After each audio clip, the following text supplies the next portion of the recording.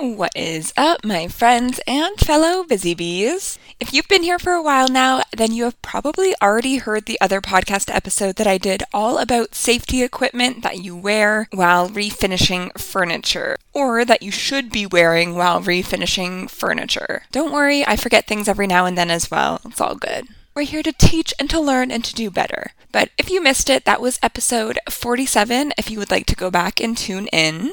I had gotten a lot of really great feedback on that episode, and people kept saying that they learned things that they didn't already know, so that is amazing because that is the whole point of this podcast, is to educate and hopefully inspire people who are doing furniture makeovers or who are interested in starting to do them so that they can do them correctly and keep themselves safe while doing so.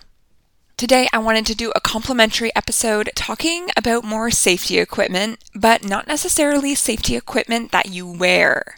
This is safety equipment that is handy to have available to you and at the ready, whether you use it all the time or you just have it available to you should you need it, and it could help you out to keep you extra safe or extra protected during certain projects.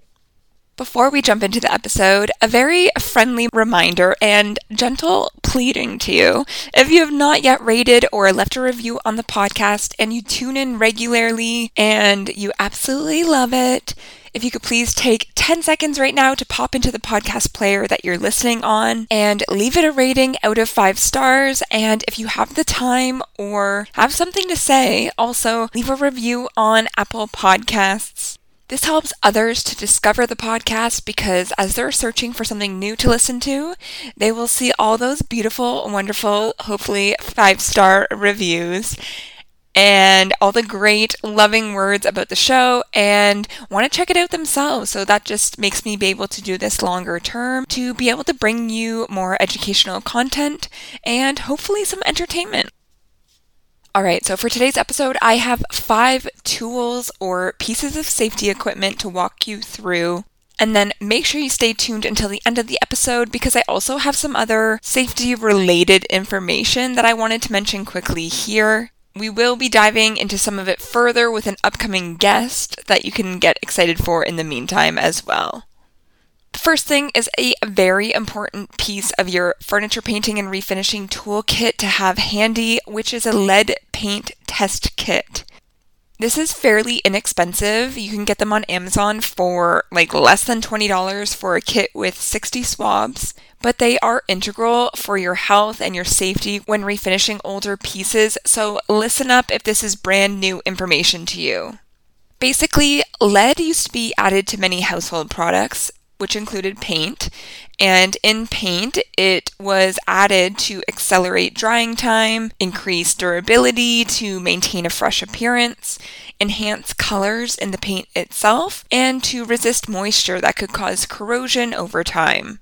Thanks to science advancements over the years, we now know that lead is dangerous to our health, so it's no longer added for this purpose. However, since we often encounter furniture pieces that are 20, 50, 100, or 150 years old, you never really know if or when you may encounter a piece that was painted with a lead additive. In order to avoid ending up with lead poisoning by disturbing this kind of paint, you want to first do a test with one of these testing kits, or you can go ham and submit it to a testing lab, which would give a much more accurate reading, and ensure that it's safe to work on before you start. And if you do detect lead in the piece you sourced, you can go ahead and do your own research on your options, but ultimately my recommendation is that maybe you skip that piece. The risk to you and ultimately potentially the next person whose home it goes into, and if anyone decides to refinish it at some point down the line from there, is just too great for me to take on that liability personally, and unfortunately we can't save them all. But again, you do your research and do what feels right for you. A reminder that any tool or piece of safety equipment that I mention in this episode, as always, will be linked in the show notes below. So if you're listening to this and you're like, oh shit, I do not have that very important sounding piece of safety equipment and I didn't know that it existed, you can hop on over there and grab one for yourself. The next piece of safety equipment is definitely more of an investment, and TBH, I don't even have it for myself. However, I can absolutely see the value in investing in one next time maybe you see it go on sale, because in the long run, your back and body will thank you. That I am sure of. It is something to lift your furniture pieces up, like a vertical hydraulic lift table, so that you can bring your pieces up to your eye level so you aren't all hunched over working on your makeovers all the time like I am every single day, and then my back is like, what are you doing to me? And this also leads into a safety precaution, which is to make sure that you're paying attention to and taking proper physio care of your body while you're doing this work. Even if you just do it as a hobby here and there, there's still a lot of being hunched over, squatting, bending, lifting, and other impact on our bodies that we may not necessarily notice in the moment, but over time you can start to develop issues from it. So do some research into things that you can be doing to alleviate some of this impact. Things like getting a hydraulic lift table among them, so that you don't notice the impact of this work on your poor little body for the rest of your life. This also includes taking intentional and regular breaks during your process, just to give your body a breather. So that's a reminder for the go-hards out there who can be submerged into the work for hours and hours on end without coming up for air. Don't worry, I'm one of them too.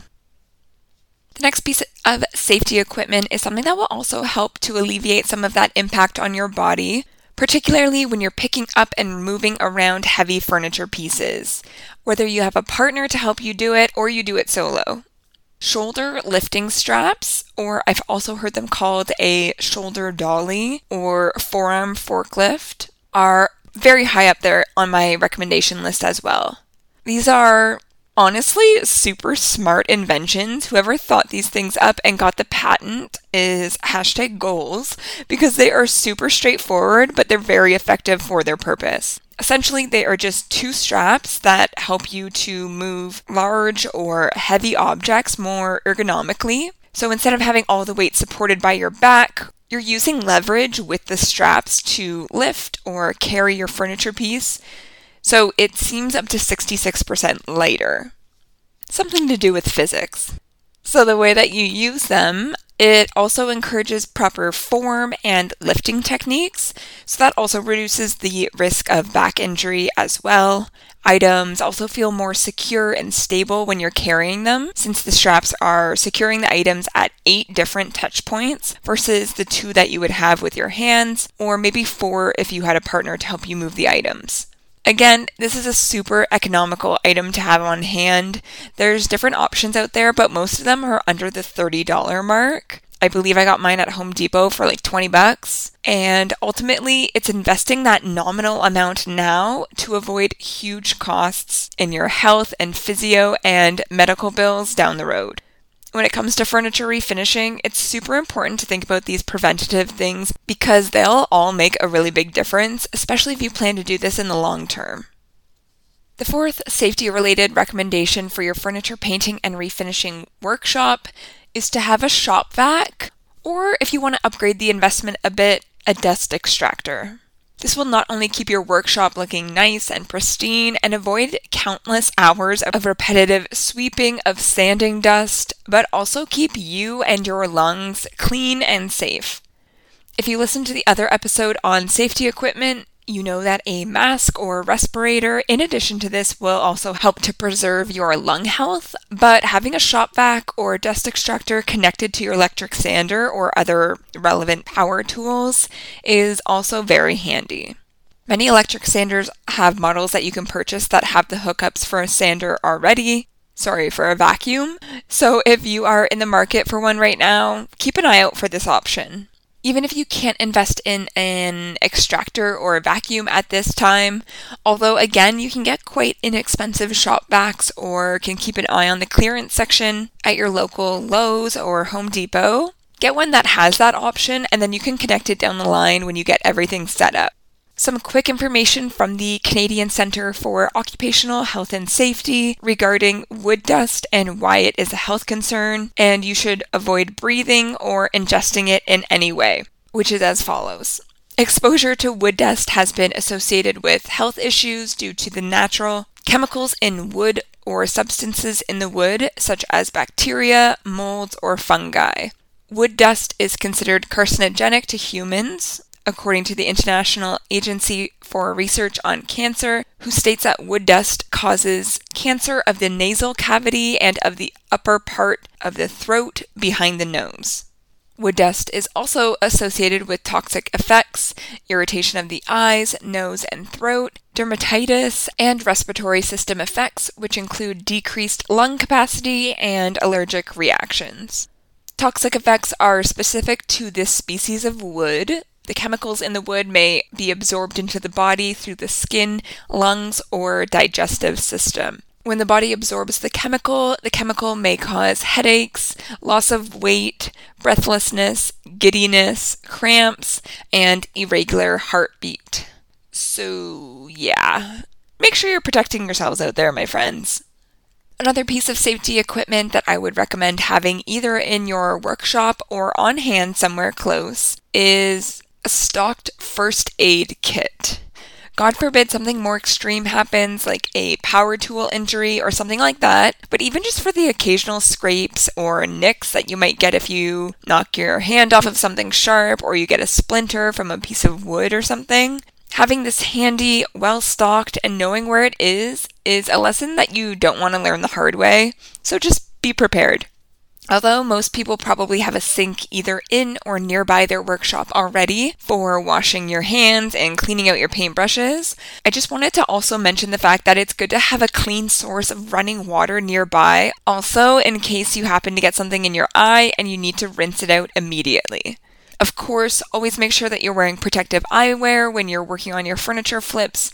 However, in the case that you get, a piece of dust, a speck of paint, or some other substance or material in your eye, you want to be able to rinse that out ASAP. So if a water source isn't something already nearby, maybe because you have a bare bones she shed in the back of your property without running water, consider how you can keep a big jug of water or something like that in the corner of your shop for this option should it ever occur. Knocking on wood, but you got to be prepared. Alright, and then I just have a couple pointers that are safety related, but aren't necessarily products or equipment, but are useful tidbits for you to know as you complete your furniture makeovers and choose which products you want to use when doing so. Firstly, if you weren't already aware, you can look up safety data sheets, SDS, which are available online for any product that you're using, and you can look these up for free. SDS information may include instructions for the safe use and potential hazards associated with a particular material or product, along with spill handling procedures. So these tell you all about the hazards associated with working with that product, which is super helpful information to know in order to ensure that you're properly protecting yourself with the correct use of safety equipment when working with that product or material. Some useful sections to refer to in these safety data sheets are Hazards Identification, Section 2, First Aid Measures, Section 4, Handling and Storage, Section 7, and Disposal Considerations, Section 13. Like I said, these are available online. They're required by law, so check out the website of the company or manufacturer that makes the product that you're using. You can also typically find this information on YouTube as well if the manufacturer has an account, and that will show you how to use the product properly and in a safe manner. In addition to learning how to keep yourself and your environment safe while using these products, many of the product manufacturers will also have instructions just on how to use the product correctly in order to get the best results for your pieces. So again, check out these resources, especially when you're trying out a new product for the first time. It's just worth the time investment up front to figure out all this stuff, and then you'll know it and you can avoid any mishaps or shitty results in your finish from the get-go. And something you may not know about me, I love little motivational messages. They always get me fired up, and I keep a running list of ones that are especially catchy or speak to me in the Notes app on my phone. So I end every podcast episode with one that I've noted down over the years in hopes that you leave our time here each week feeling inspired, feeling motivated, and feeling ready to take on whatever comes your way this week. So this week's Mel's motivational message is, we will do things now that other people won't, so that later in life we can do things that other people can't. And this is a quote that I heard on the Mindset Mentor podcast. I've talked about it quite a few times on here. I don't know if he was quoting someone else, so don't quote me on the original person. But I like to keep this quote in mind to keep me motivated and on track and consistent in my work. You know, the concept of doing the things now that other people won't, that they're choosing not to, that they refuse to, that they don't know that they should be doing. Doing those things now so that later in life I can do the things that other people cannot because they didn't have that forethought, they didn't have the time put into these things that I'm trying to create and build over time. So I typically think of it in that context, but it's also really great to think about in the context of safety equipment and things that are going to keep us safe in the workshop. Because if you do the things now that other people maybe we won't say won't, but aren't doing or don't know that they should be doing or whatever that looks like, do those things now so that later in life we can do the things that other people can't. Whether that be because they have gotten sick from their carelessness or, maybe they're not around to be able to do these furniture makeovers. It's a little morbid to say, but the reality is this type of work does have a lot of opportunities for impact on your health and your body in multiple ways. The chemicals we use, the work that we do, and how hard it is on our bodies with the lifting and the bending and the airborne particles. There's a lot of things that most people aren't interacting with in their day-to-day lives. So we have to be smart about what we're doing now so that we're able to, if we want to do this for the rest of our lives. So make those choices, pay the money up front for the things that are going to keep you safe. I know it's a bit of a bummer when you're first starting out and you have so many upfront costs for all the tools and all the products and all the things. And you're like, maybe I'll just put off buying a respirator and wait until I sell my next piece or something like that. Before you even do your first makeover, invest in those precautionary measures because you never won't regret it. Double negatives? Who is she? You're never going to regret it. I promise. So do the things now that other people won't, that other people can't, that other people aren't, so that later in life we can do the things that other people can't. All right, that's it for now. I appreciate your time, and I will catch you guys next week.